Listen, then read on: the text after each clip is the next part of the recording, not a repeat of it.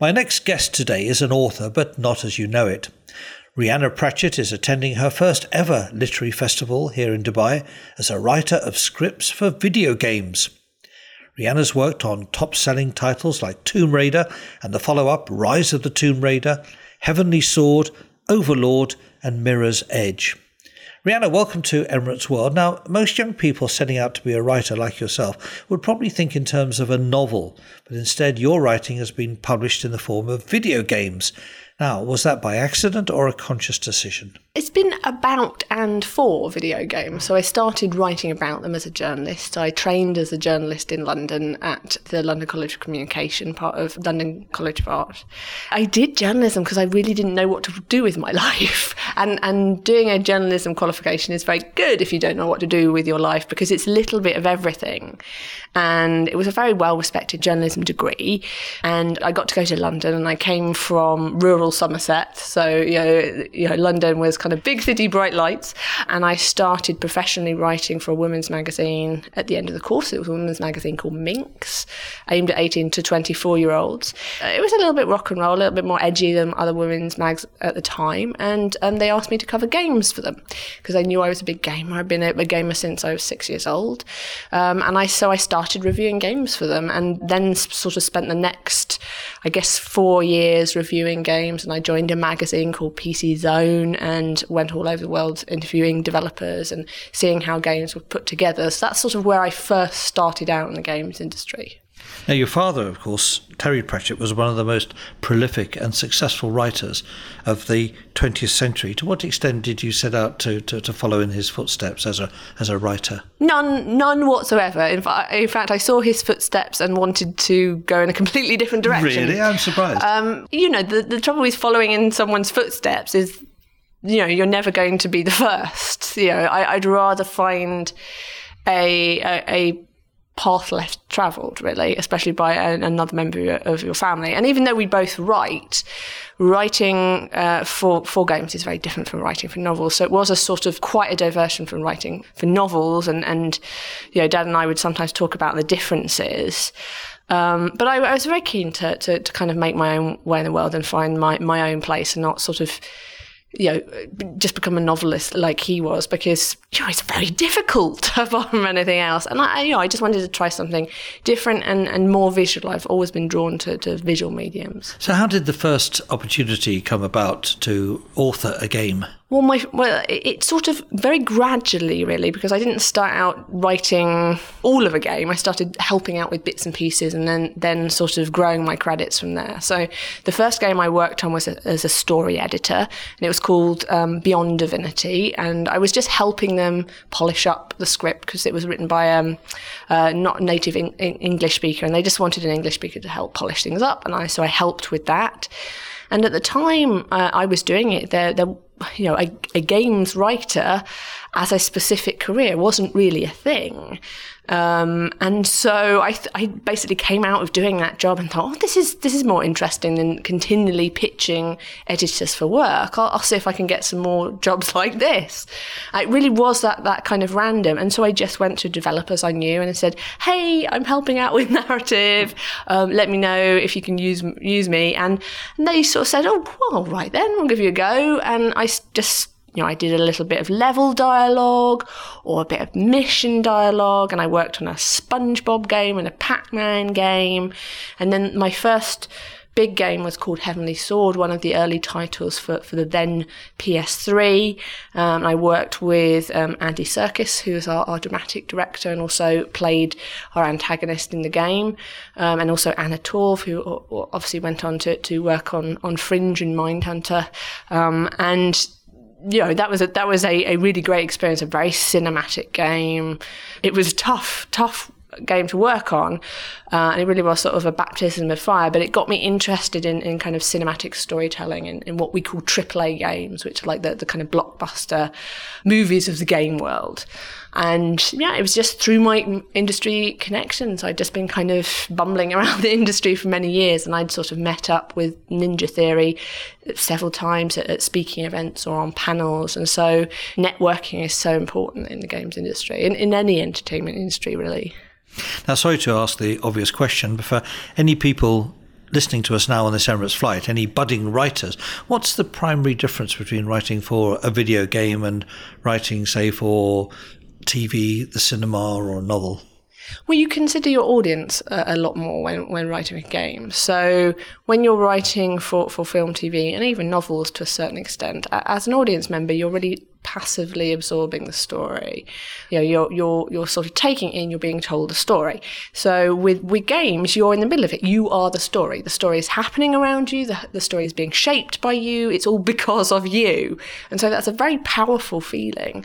So you're always considering the player as the writer and the experience the player is having as they go through the game, and you're always shaping their experiences to have the best possible, most immersive experience that they can. And so that's one of the ways it differs. Also, games aren't usually story-led like film or TV. You'd have a script first. With games, you have the gameplay first, the mechanics, that how the player will kind of interact with the game, how they will play the game. That is usually decided first, and then the story is kind of crafted around those mechanics and levels and setting. It's becoming a little bit more common for story and gameplay to be developed at the same time.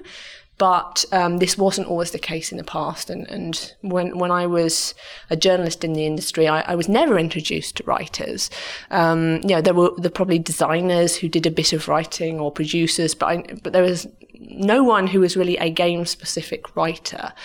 And that was how the industry used to work. It was one area of games which wasn't done by a professional in that field, and that sort of changed quite a lot in the last decade. Normally, if you're a writer, it's behoven to you to come up with the plot and the characters and put all that together.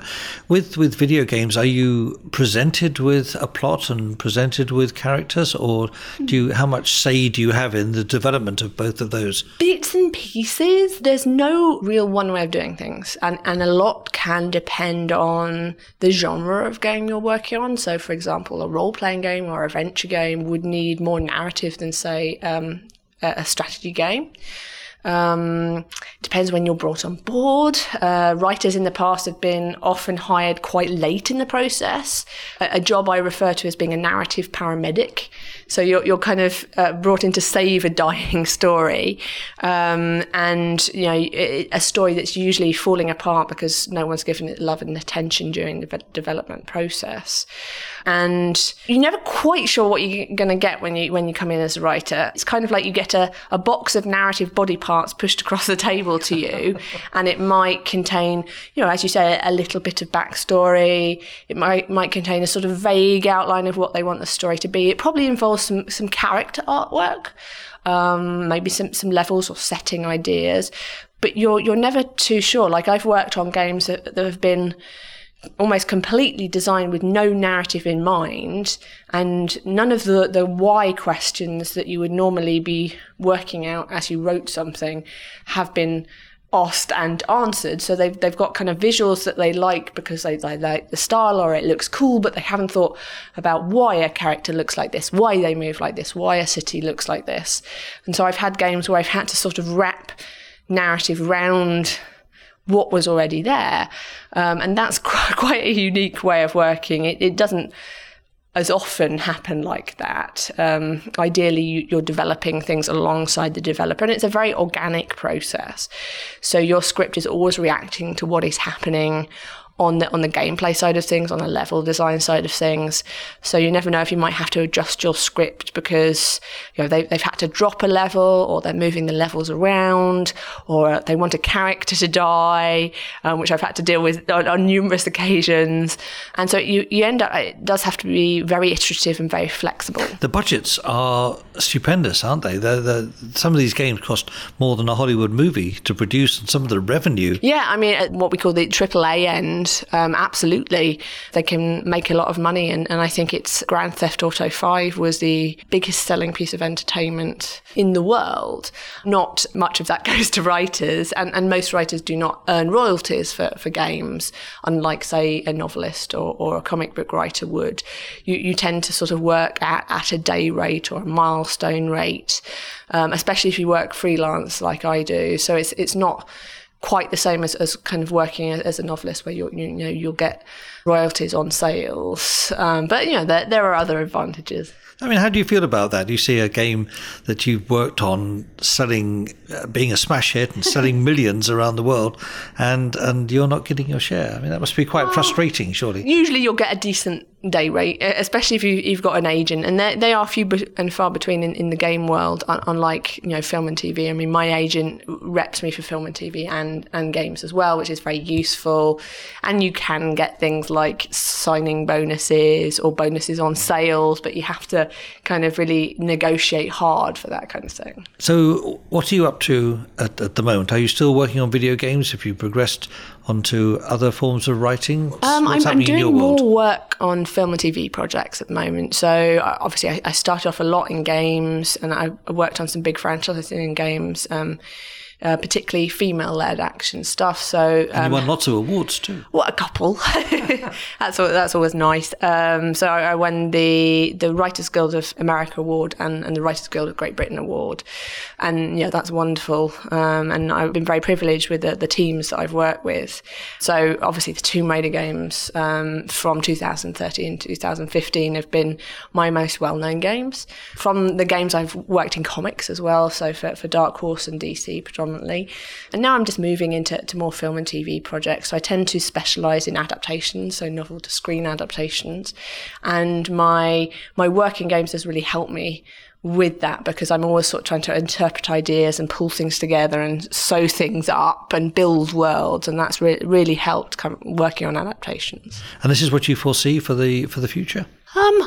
I hope so. I'm always looking for new challenges, and unfortunately, I found that the kind of points I'd earned in the game world I could not cash in film and TV land. So I'm just sort of working my way up the ladder again, which is always sort of exciting and terrifying in equal measure. And I've written 3 adaptations now, one of which is an adaptation of one of my dad's books called We Free Men. We've been working with the Jim Henson Company on script development for that. My first one was a Scottish novel called Warrior Daughter by Janet Paisley, and the latest one I've been doing, which I'm not allowed to say what it is, but I'm working with Film 4 and the Bureau. And they've been really great to work with. So I'm kind of really enjoying that process. And now I just have to get something made. And this is your first visit to the Emirates Festival of Literature. How's it been? It's been wonderful. I mean, the festival has been great, and the social events have been great. I got to go spice shopping with Madhu Jaffrey this morning, so that's kind of fulfilled a fantasy I never quite knew I had. But that was just amazing, and seeing the city and sampling the food. I've picked up about half a kilo of dried limes today. I'm not quite sure how it's going to last me a lifetime, I think. But yeah, it's a really great festival. There's some great speakers here, and I had my session yesterday, and it had a really good turnout, and people were really enthusiastic, and lots of young women actually are very interested in what I do, so that's great to see. Well, it's your first festival. Let's hope it won't be your last. Thank you so much for joining us here on Emirates World. It's been a real pleasure talking to you, and hey, let's meet up next year and see how things are going. I hope so. Hopefully if I can get through all my limes by then.